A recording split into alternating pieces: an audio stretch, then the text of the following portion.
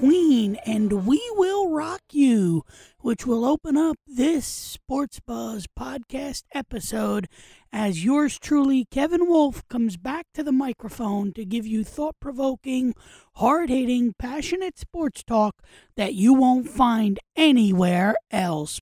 As the summer slowly starts to wind down, as kids get ready to go back to school, and if you're a baseball fan, the Mets have lost the first two against the Braves. They rallied back last night to win 9-7.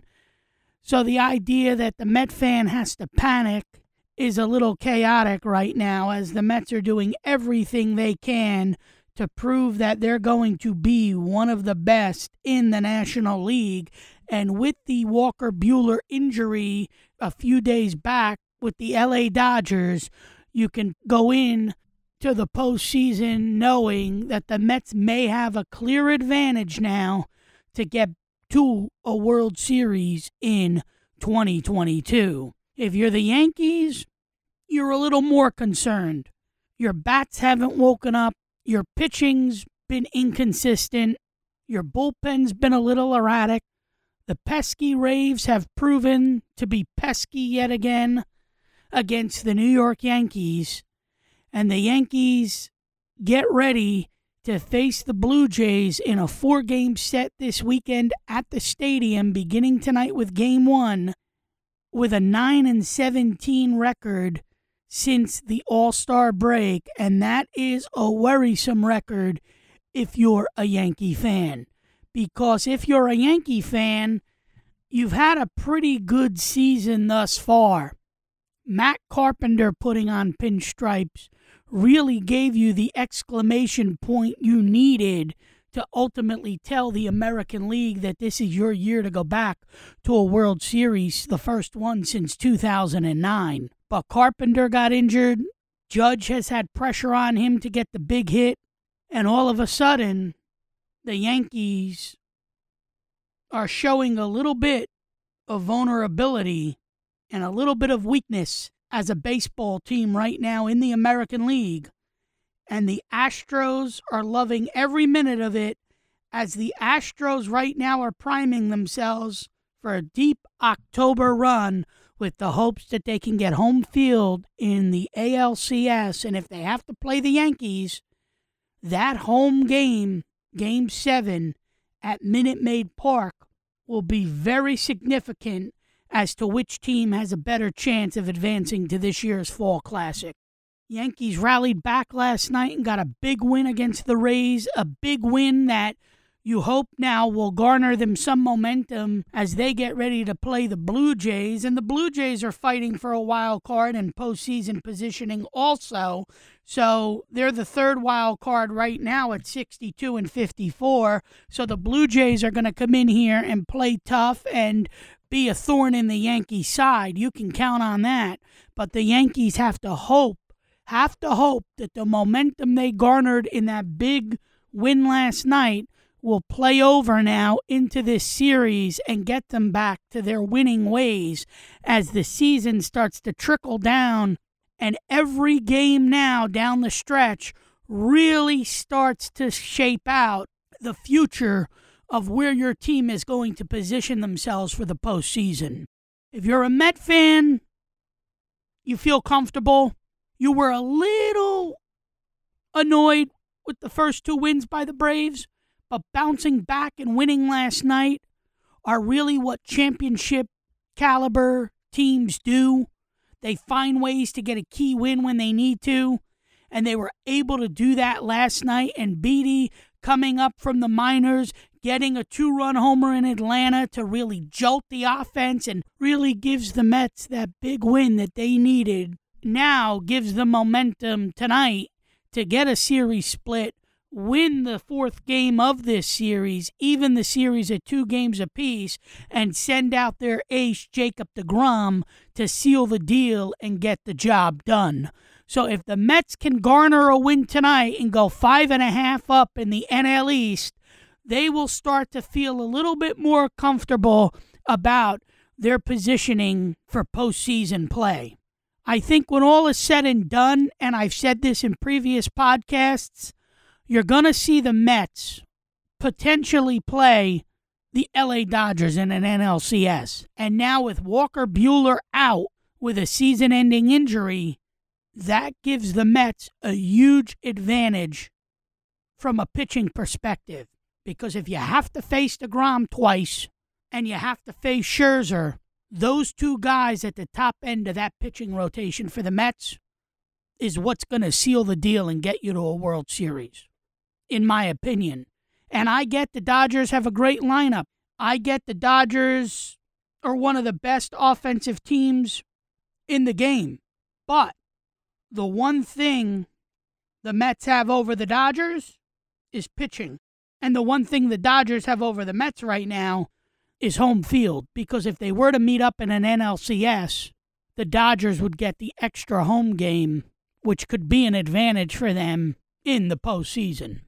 So if you're a New York baseball fan and you woke up this morning concerned about the Yankees and the way the Rays stamped on their parade in the Bronx for 2 out of 3, or concerned about the Mets losing the first 2 of a 4-game set against the Braves, both teams came back and responded nicely last night. The Mets won 9-7. The Yankees won 8-7 in 10 innings.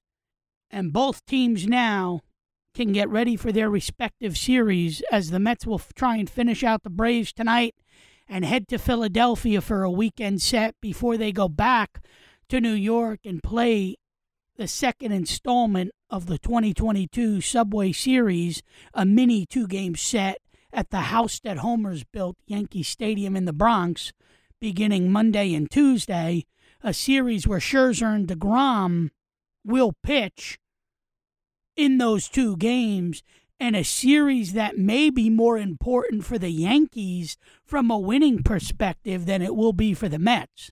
Don't forget, the Mets have the edge because the Mets won the 2 at Citi Field. So the Mets sort of have the momentum over the Yankees. But I think when you look at this series, it's going to be more about the Yankees needing the 2 games than the Mets. The Yankees are going to get in the postseason. The Yankees are playing for home field in the ALCS the rest of the way. The Dodgers are going to garner the 1 seed in the NL. So the Mets are just trying to keep pace to be the 2 seed for the postseason. So I think the Yankees are going to be much more of a focal point over the next 6 weeks or so than the Mets are. We've seen a lot from the Mets. We've seen the leadership of Buck Showalter. We've seen the great pitching.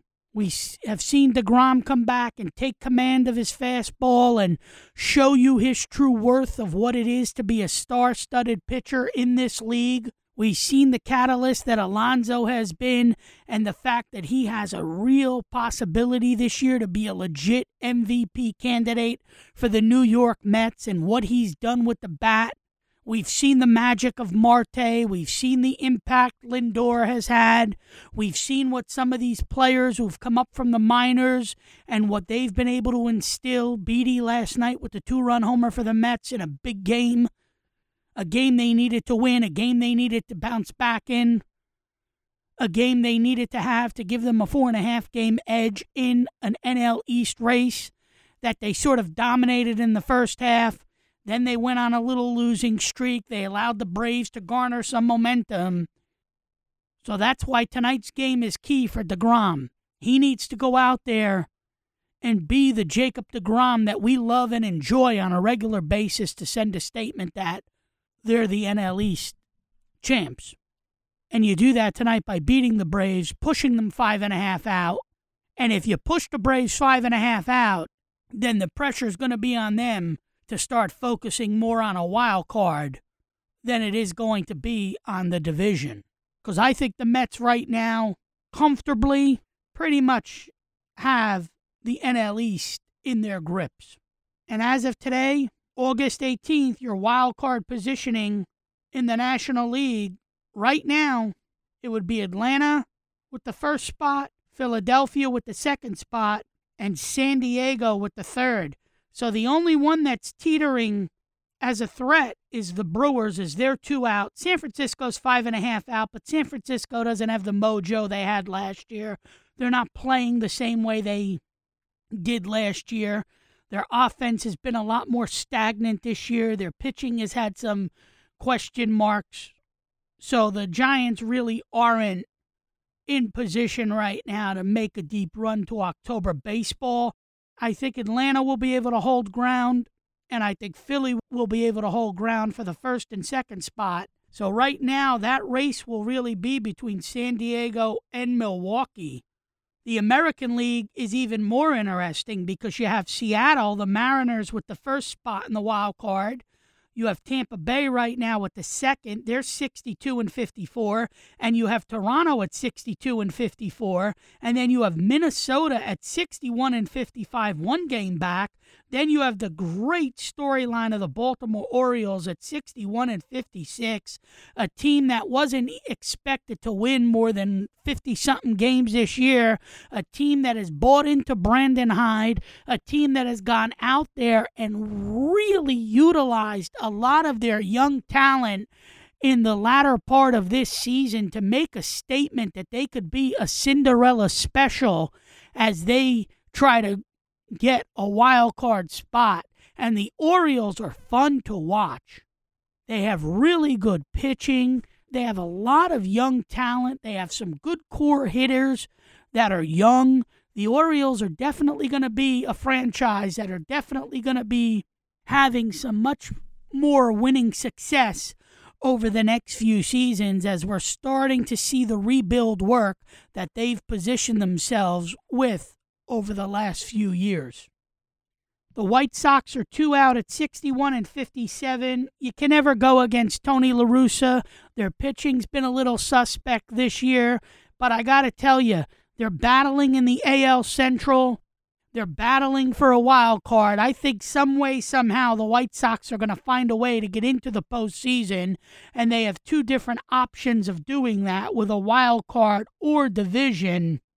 And Boston is 4 back. And as good of a storyline as Boston's been, and they've been playing better, and they've been doing better for Alex Cora, they're 4 back of a wild card. I don't think there's going to be enough there when all is said and done for them to be able to counterpunch the White Sox, the Orioles, or the Twins to try and get that 3rd spot in a wild card. And these games for Toronto now are going to be very significant, because the Toronto Blue Jays need to win this series against the Yankees to continue their positioning towards postseason play. Because when you have the White Sox and Orioles creeping up on you like that, the pressure's going to be on to win a majority of your games over the next 6 weeks to keep an eye on the postseason. So that's where we sit with baseball. We're going to take a quick break. When I come back, we'll get a little bit into the NFL preseason. Text and whatever. Just don't text and drive. Visit StopTextsStopWrecks.org. A message from the National Highway Traffic Safety Administration and the Ad Council. And welcome back to the Sports Buzz pre-debut episode 17 coming your way with Kevin Wolf. Thank you all for tuning in. Preseason is not my cup of tea.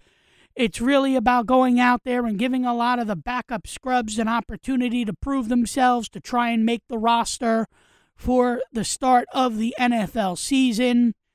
The Wink Martindale defensive blitzing has become an issue already, as the Giants had some key moments against the Patriots that really pissed off Bill Belichick, where he was annoyed that Wink Martindale, the new defensive coordinator, a guy whose Belichick has faced many times when Wink was the defensive coordinator for the Ravens.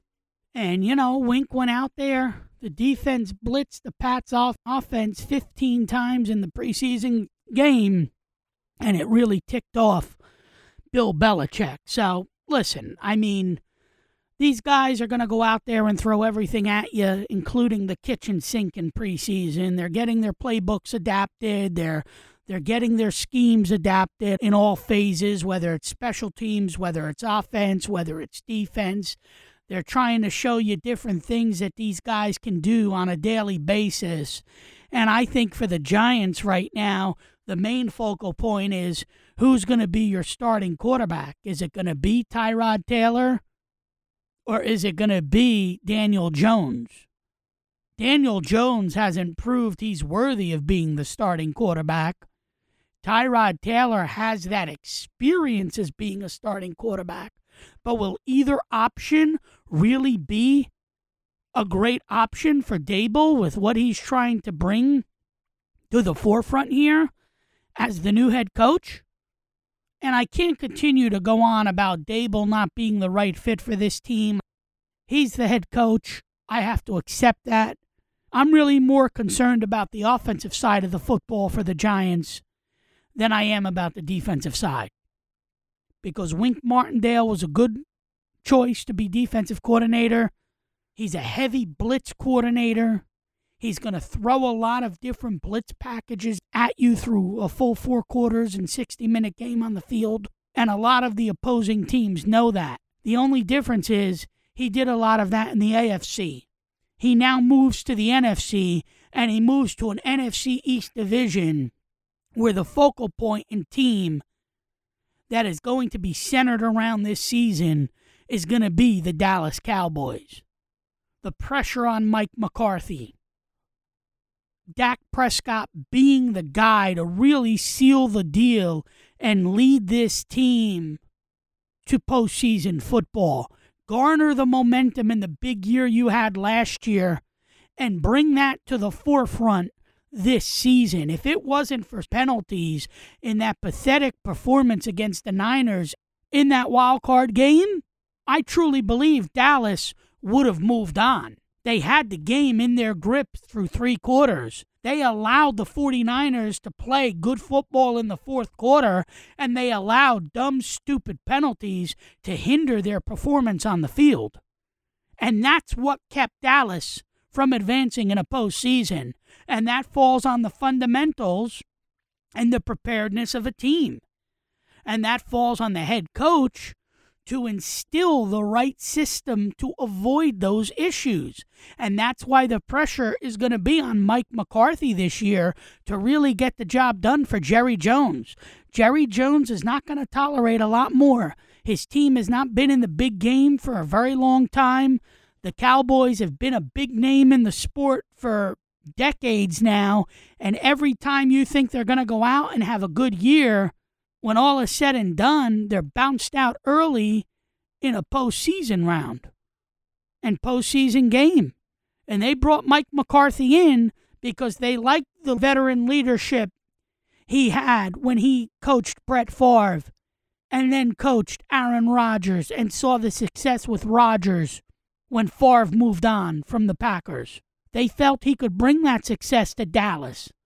And you saw Dak Prescott instill more of that system in the Cowboys offense last year. But for Dallas, 10-6 isn't going to cut it. 11-5 isn't going to cut it. The only thing that's going to cut it is dominating the NFC East. They need to dominate the NFC East and make a deep run for this team to be anywhere near a chance at getting to the big game. They need to dominate the NFC East this season. And it starts with fundamentals, because no one thing, the owner who's involved in every decision that this franchise makes on a daily basis has a guy waiting in the wings to put the Bose headset on and get this team back to being NFL's elite. And that guy is Sean Payton.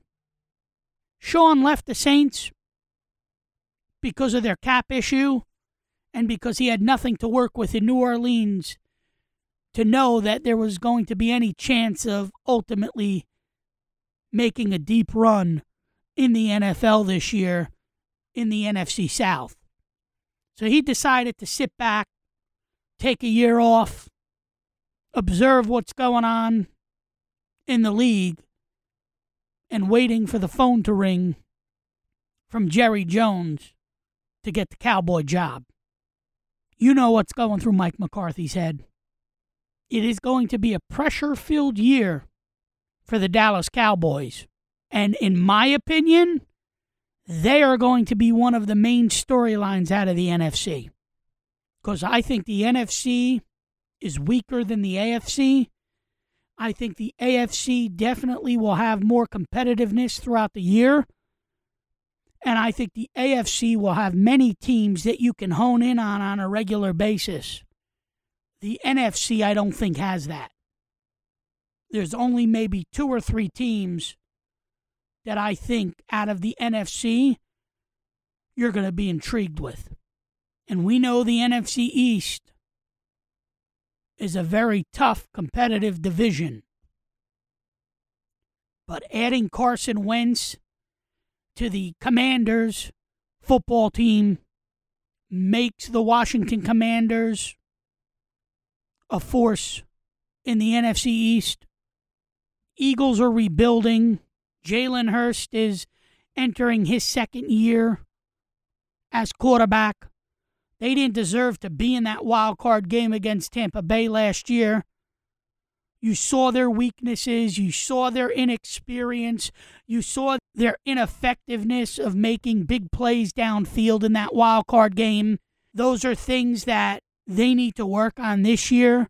But I still think year 2 is a rebuilding year for the Eagles with Jalen Hurts at quarterback. The Commanders can be a little bit better. The Giants, listen, I want to come to the microphone and tell you that I'm excited for what this team is going to bring to the forefront. But it's been a brutal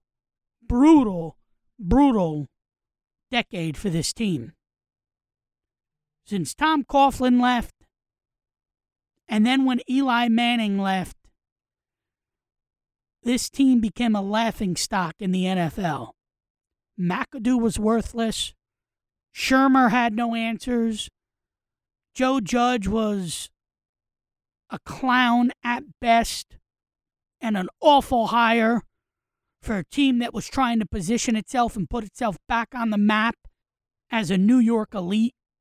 There's a lot of question marks surrounding this Giant team, and I feel more confident about the defense than I do about the offense.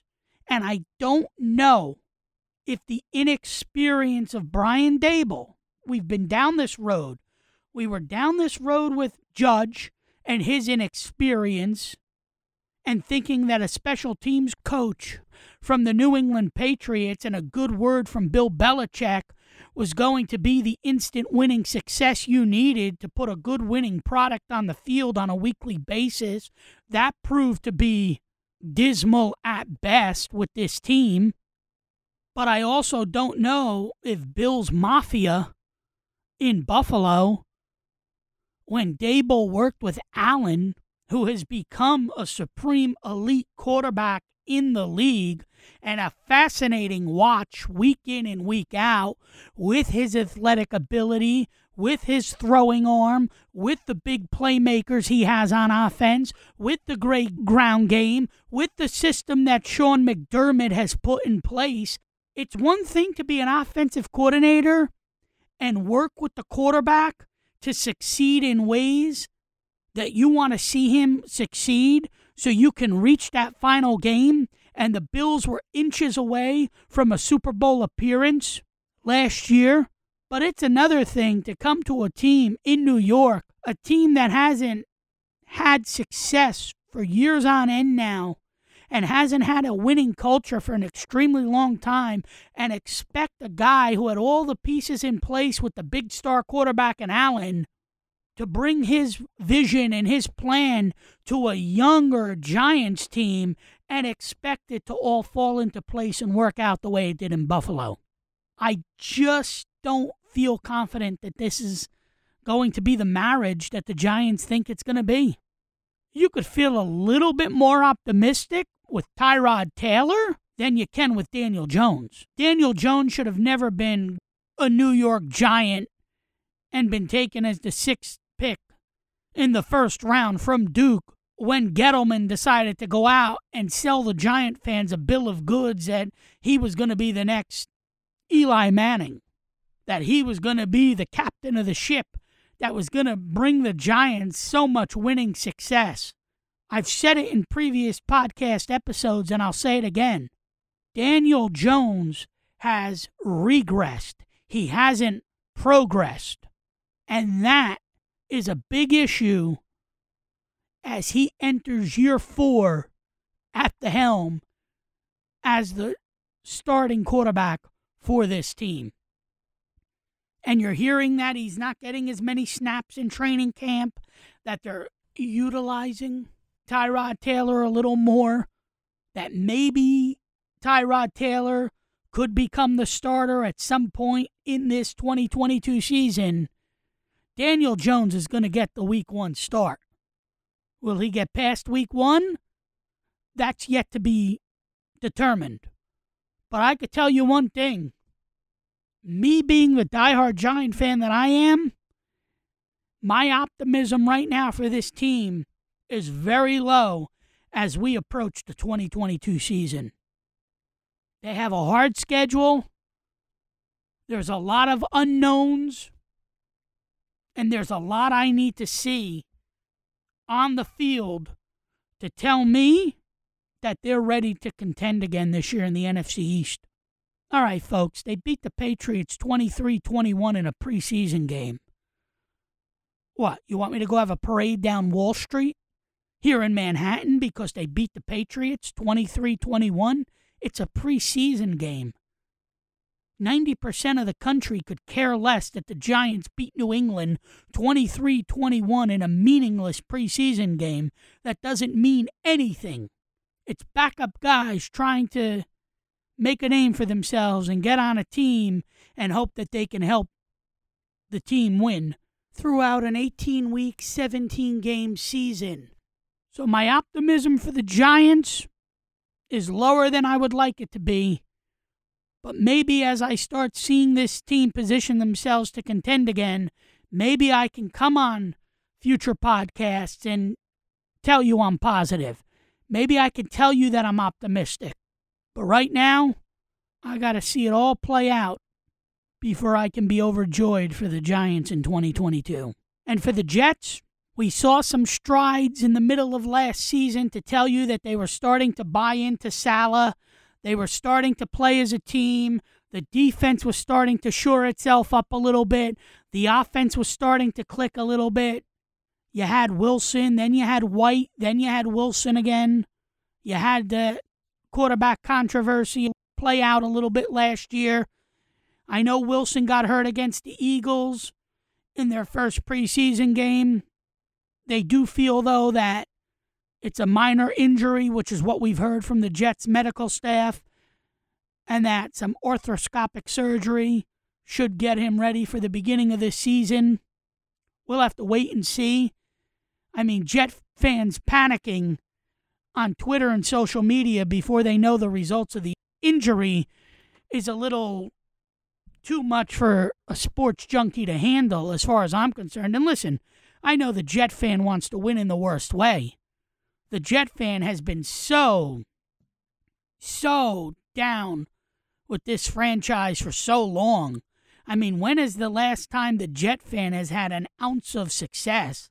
I think you were more relieved to be a Jet fan during the Parcells era than you were during the 2 AFC Championship appearances that Rex Ryan took them to. But I think the Jets can make some noise. The tough thing is the Jets are in the AFC that last year was dominated by the Bills, saw the Patriots make some strides with Mac Jones as a first-year quarterback. And when you have New England and Buffalo in your division, it's very hard to go out there week in and week out trying to eye the playoffs when you have two teams that have dominated you for decades, staring you in the face, and you have to play them twice. And it's easy to go out there and tell you that New England isn't the team they are when number 12 and Tom Brady was the quarterback. We get that. But you still have Belichick, the best coach to ever coach the game, with the Bose headset on that sideline. And there were games last year where Mac Jones looked unbelievably polished. He looked great in some of his football games last year. And if he can continue that momentum this year, then the Patriots will gear themselves for another postseason run, and that'll make the AFC task for the Jets a lot harder with the Bills and Patriots ahead of them trying to vie for postseason positioning. There's something telling me that the Jets may be a little bit better than the Giants this year. Maybe the Jets can be 5-12, 6-11, or 7-10 this year. I can see those three different scenarios play out for the Jets. But for the Giants, I think you'll be lucky if they win 5 games this year. And that's going to be tough to stomach for a Giant fan that is eager to get some wins in an NFC East that has been a weak division with a team that will become a focal point with the blue star on the helmet as being an NFC elite in the Cowboys. It's going to be easier for the Giants to try and win a division than it is for the Jets, but I think the Jets have more there to get them more wins than the New York Giants do. There's a little bit more stability right now with the Jets than there is with the Giants, and that's the biggest comparison I can make as we zone in on the start of a 2022 NFL season. SportsBuzzShow1@gmail.com, SportsBuzzShow1@gmail.com.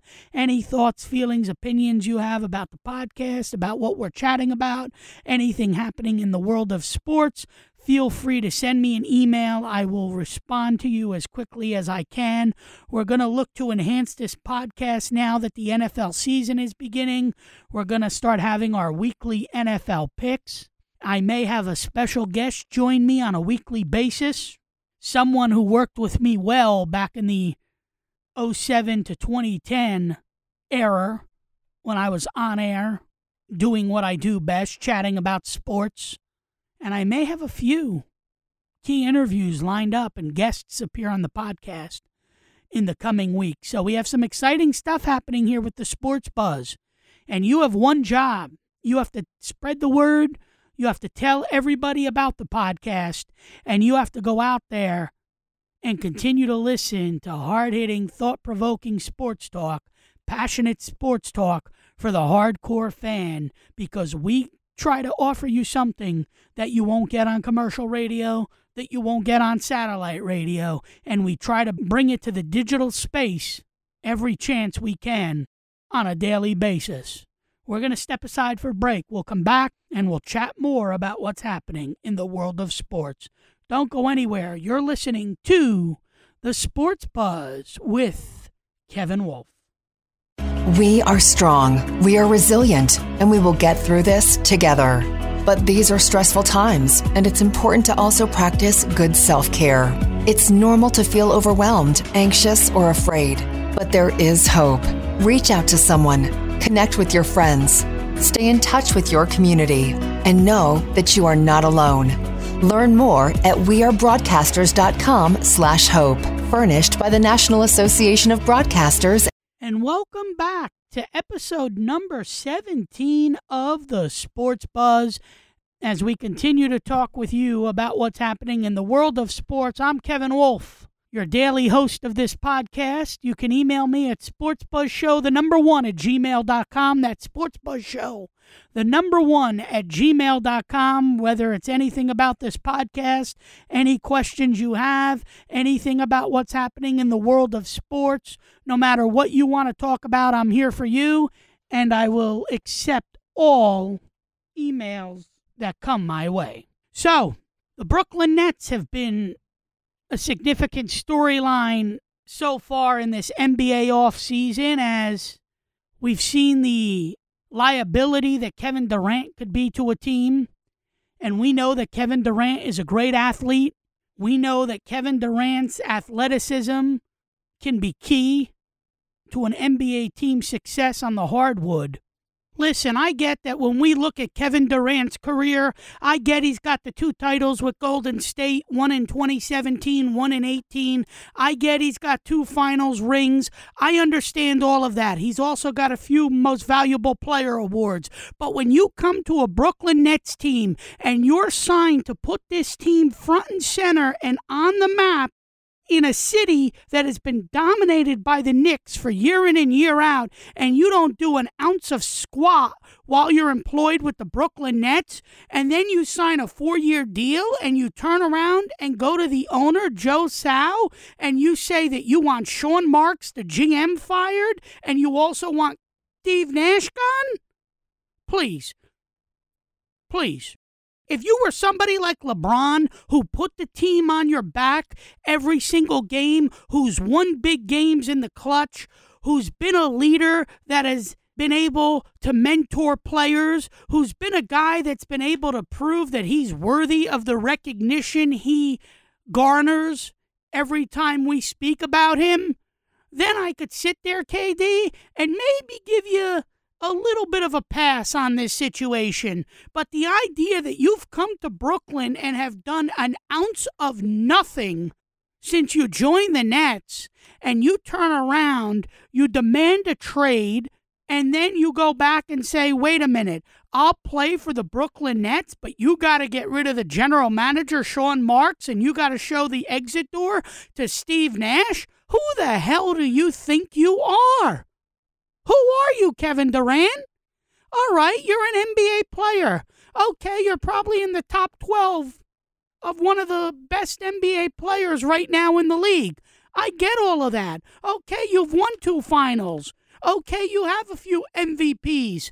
Okay, you put Oklahoma City and the Thunder on the map when you were part of that team. I get all of that, but this ain't about that. This ain't about Golden State. This is about Brooklyn. What have you done for the Brooklyn Nets? And last I looked, it has been an ounce of nothing.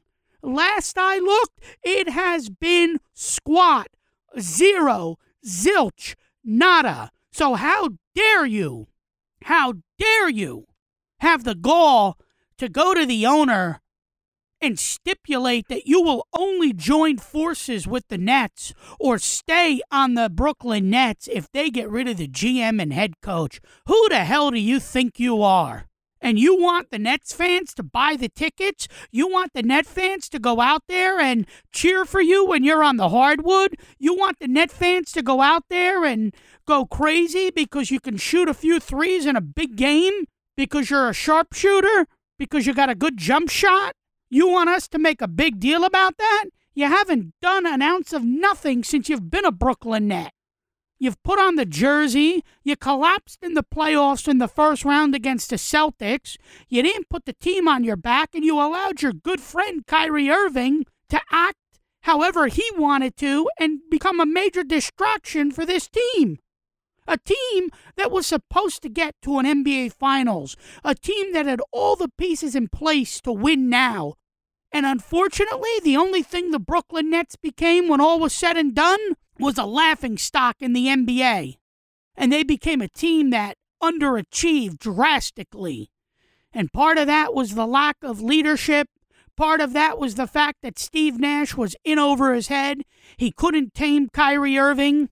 He's not a great head coach. I said that from day one. But who the hell are you to voice an opinion of that matter? Go out there and win a championship for the Brooklyn Nets. Prove your worth. Prove that you're worth all the money that you're currently getting. Show me something, will you? Because last I looked, the only thing you've done as a Brooklyn Net is fan the flames for your good friend Kyrie. And what a shame that a top-tier player of your magnitude hasn't contributed an ounce in the city of New York and the metro area. Look in the mirror, my friend, because you know what? All of you NBA players who want to go out there and control situations and have a say and make millions and millions of dollars, look at your stats, be a leader on the court, show some leadership, show some mentorship, show a good work ethic, and go out there and do your job. So all you sports junkies out there that want to wear the Kevin Durant jersey, that want to buy the tickets, that want to debate left and right what his stature is in the NBA, I don't want to hear it. This really, really, really, really, really outraged me as a sports fan, as a podcast host, and as somebody who enjoys what the sports scene has to offer on a daily basis. And the idea that these NBA players want to go out there, want to cause friction, want to get their names in the back pages of the newspapers, want to be front and center when the drama hits the fan, the idea that they need all of this attention when there's a lot of other serious things to consume our daily lives with is a little tough to take as a sports fan. It's a little much. It's a little much. That's why I'm not buying the tickets. I'm not showing up at the venues. I'm not watching the event live. I have no interest whatsoever in going to the Barclays Center and watching a Brooklyn Nets team that has underachieved when they got all the pieces in place to win now. And for all you NBA fans that want to debate how bad the Knicks are compared to the Nets, I get that. But the one thing I can tell you, the Knicks own the city of New York. The Knicks own the metro area. The Knicks will always have a higher standard than the Brooklyn Nets in this city.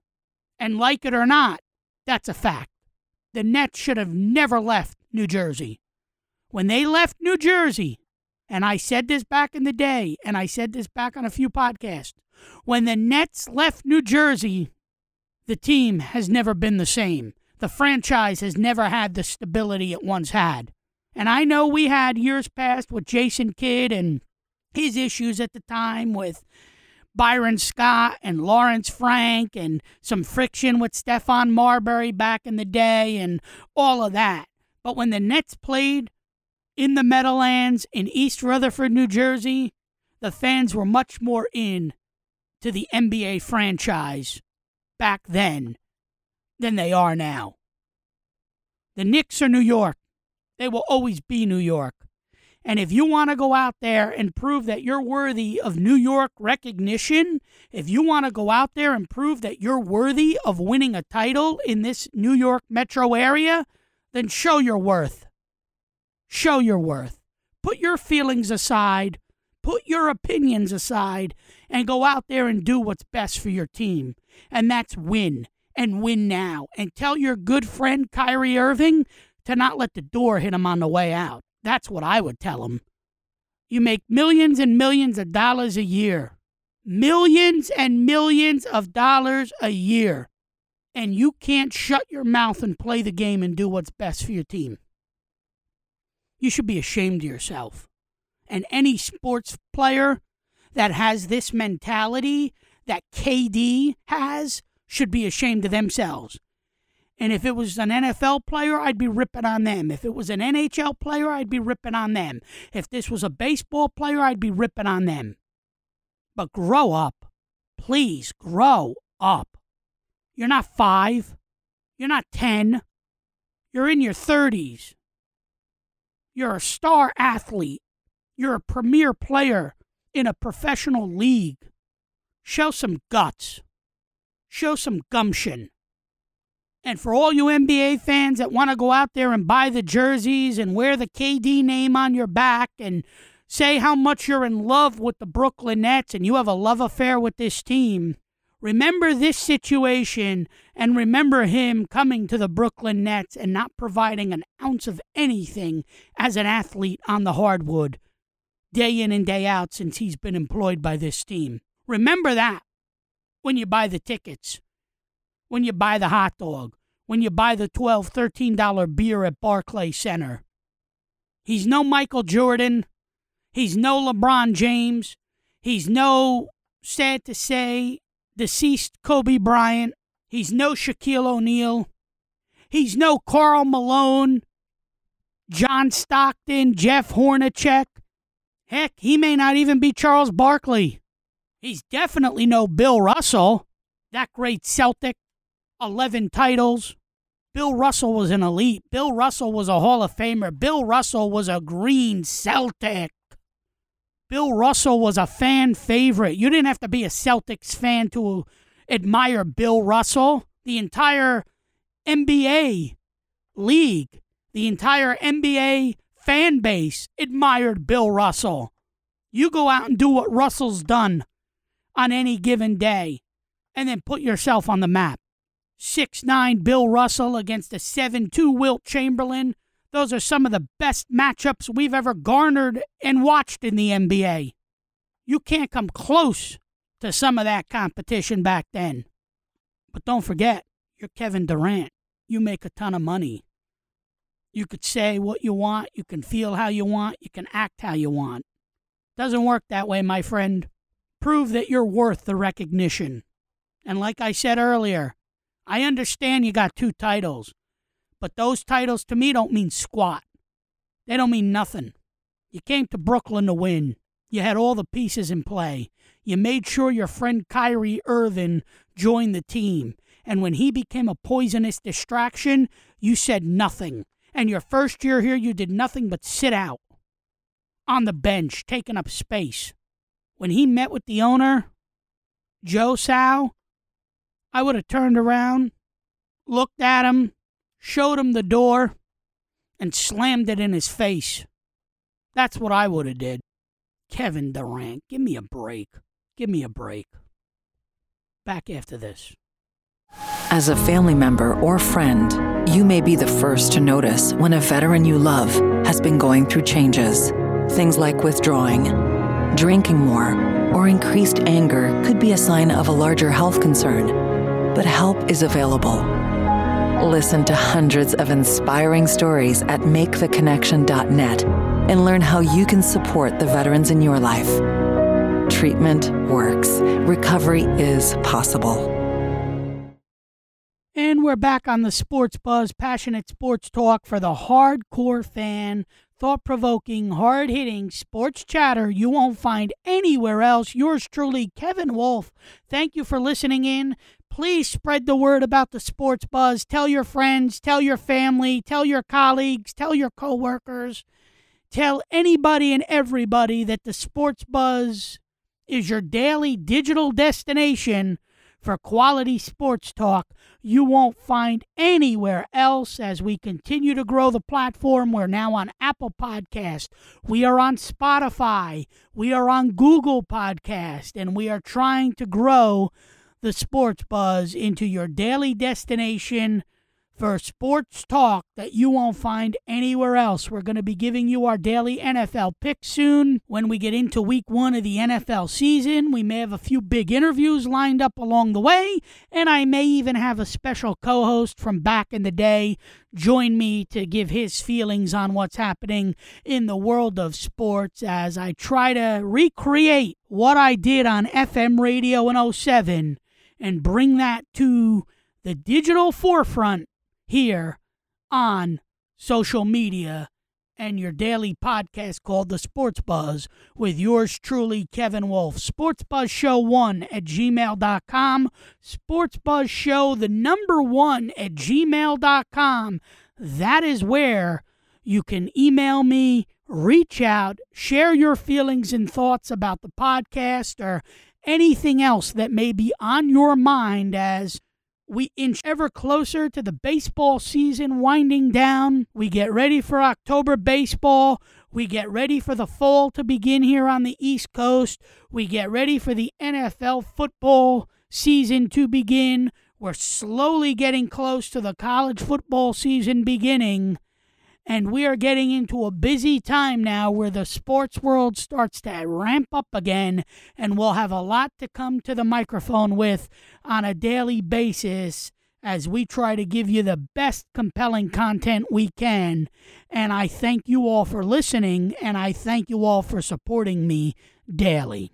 Now, before I put a bow on this podcast and end this particular episode, breaking news coming off of the wire just a few minutes ago is that we can finally, as sports junkies, put this Deshaun Watson debacle with the NFL, the Cleveland Browns, and the 24 women who alleged him of sexual misconduct to rest, as the NFL, after the disciplinary officer last week decided to suspend Watson for 6 games. The NFL comes back against that disciplinary officer and gets an 11-game suspension for Deshaun Watson. So for the 2022 season, the first 11 games Deshaun Watson will not appear in, and you will see the likes of Jacoby Brissett take to the field and try and lead the Browns to winning success. Now, this is going to be a distraction for the Cleveland Browns. It's better that it happened now, prior to the start of the season, than happening in week 1 or week 2 and having to change your whole play calling ability if you're Kevin Stefanski, the head coach. Now, the Browns lost Baker Mayfield. He was traded to the Panthers. Baker Mayfield had some experience. He took the Browns to 2 postseason appearances. Baker Mayfield, I felt, was always a quarterback that if you had the right pieces in place, he could have success. He could throw the ball downfield. He could have that arm strength and ability that can make him a viable quarterback in the league. But Baker now will take his talents to Carolina, and the Browns were hell-bent on signing Deshaun Watson, making Deshaun Watson the main focal point for an offense that hasn't been one of the more better offenses in the league over the last several years. A la Baker Mayfield was a good quarterback, but the offense really wasn't that big play juggernaut that you would want them to be on a daily basis to get them viable postseason success. So Deshaun Watson becomes a distraction by signing with the Cleveland Browns with these 24 sexual misconduct allegations against him. And we were constantly saying that the NFL had to do something. The women came out and told you how they were annoyed with the disciplinary officer, the independent officer that issued the 6-game suspension. So the NFL comes out and says, you know what? We'll give you 5 more games. So 65% of the season that the Browns play will be manned by backup quarterback Jacoby Brissett. So that's going to cause some distraction within the organization. Because if the Browns are playing and they have a shot at getting to the postseason, or if the Browns need some key wins late and you have your quarterback who you've just paid a ton of money to be the key figure to get this offense on track, he's not going to come in till week 12, and he's going to have 6 games to try and steer you in the right direction. That's a tough task to ask of someone, especially Deshaun Watson. Really, if I'm the Cleveland Browns, I would name Jacoby Brissett the starter. I would have him be my main quarterback this year, sit Watson out a year, and focus on 2023 with him being your quarterback.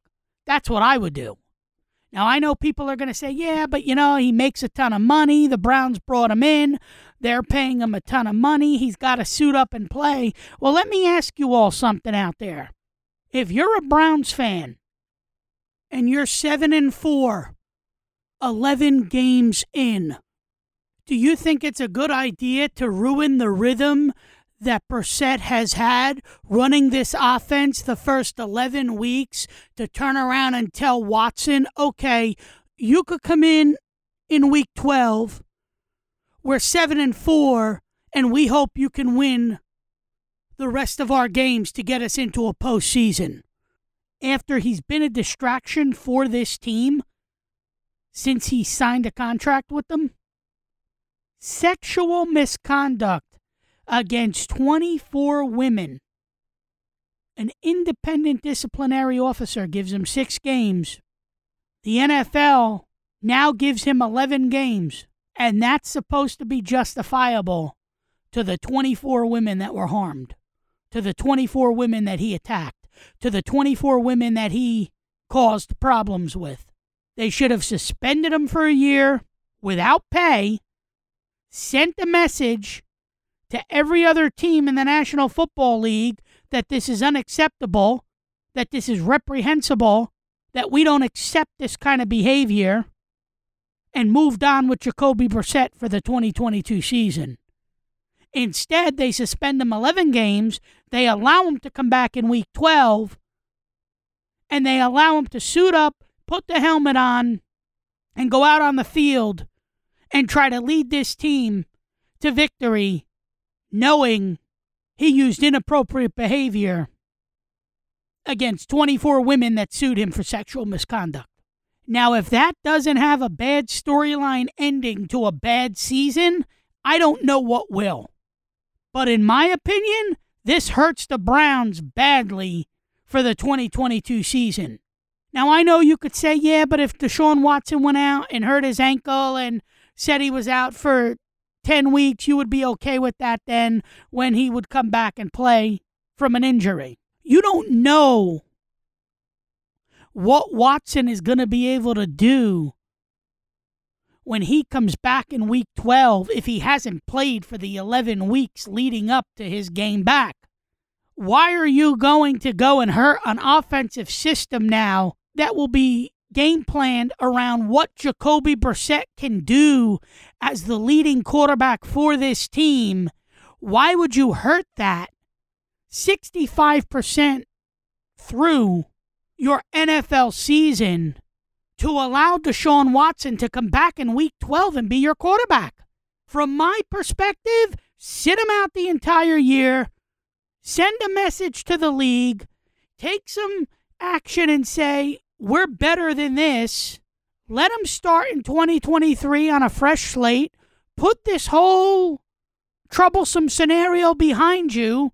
Avoid the big distraction that this has been already and the more it's going to cause with the suspension for 11 weeks and him returning in Week 12, and get ready to play some winning football. If I'm the Cleveland Browns, that's what I'm thinking. That's the message I'm sending. That's the type of attitude I'm instilling on this team. It's going to be fascinating to see how this plays out. And if Jacoby Brissett comes in here and does well and ends up being the quarterback that we all envision him being, don't forget, he was a backup for Belichick for some time. That means something in the league. I think Jacoby Brissett, if given the starting reins as quarterback for the 2022 season, should finish out the 2022 season as the Cleveland Browns quarterback. So we finally put this to rest. The league came down 15 minutes ago and announced that Deshaun Watson will not be suspended for 6 games. He will be suspended for 11 games. And he's also hit with a hefty fine after working out a deal. The settlement also calls for Watson to comply with a professional treatment plan, Goodell announced. Deshaun is committed to doing the hard work on himself that is necessary for his return to the NFL, Goodell said. The settlement requires compliance with a professional evaluation and treatment plan, a significant fine, and a more substantial suspension. So the NFL sent the message by him agreeing to an 11-game suspension, a $5 million fine, and this treatment plan that he's going to go on for the first 11 weeks of the season. But in Week 12, he's allowed to come back, suit up, put the helmet on, and lead the Browns to victory. I don't agree with that stance. Sit him out for the year, send a message, make Jacoby Brissett your starting quarterback, and move on with your 2022 season. Enjoy the last 2 weeks of this summer. Enjoy the baseball season winding down. Become eager for the 2022 NFL season and become excited for the sports buzz and what's to come down the road. Sports Buzz Show, the number 1 at gmail.com. sportsbuzzshow, the number 1 at gmail.com. Thought-provoking, hard-hitting sports talk you can't find anywhere else. Passionate sports talk for the hardcore fan is our daily motto. And I thank you all again for listening. And I will go back to playing an outro song that I played back when I was on the air on 91.9 WNTI FM. And I will give you a little bit of Queen. We started off with We Will Rock You, and we will end this Sports Buzz podcast pre-debut episode number 17 with We Are the Champions. And as always, adios until next time. Time after time, I've done my sentence, but committed no crime. And bad mistakes, I've made a few. I've had my share of bad kicks in my face, but I've come through. Let me to go on, on, on, on. We are the champions, my friends, and we'll keep on fighting till the end. We are the champions. We are the champions. No time for losers, 'cause we are the champions of the world.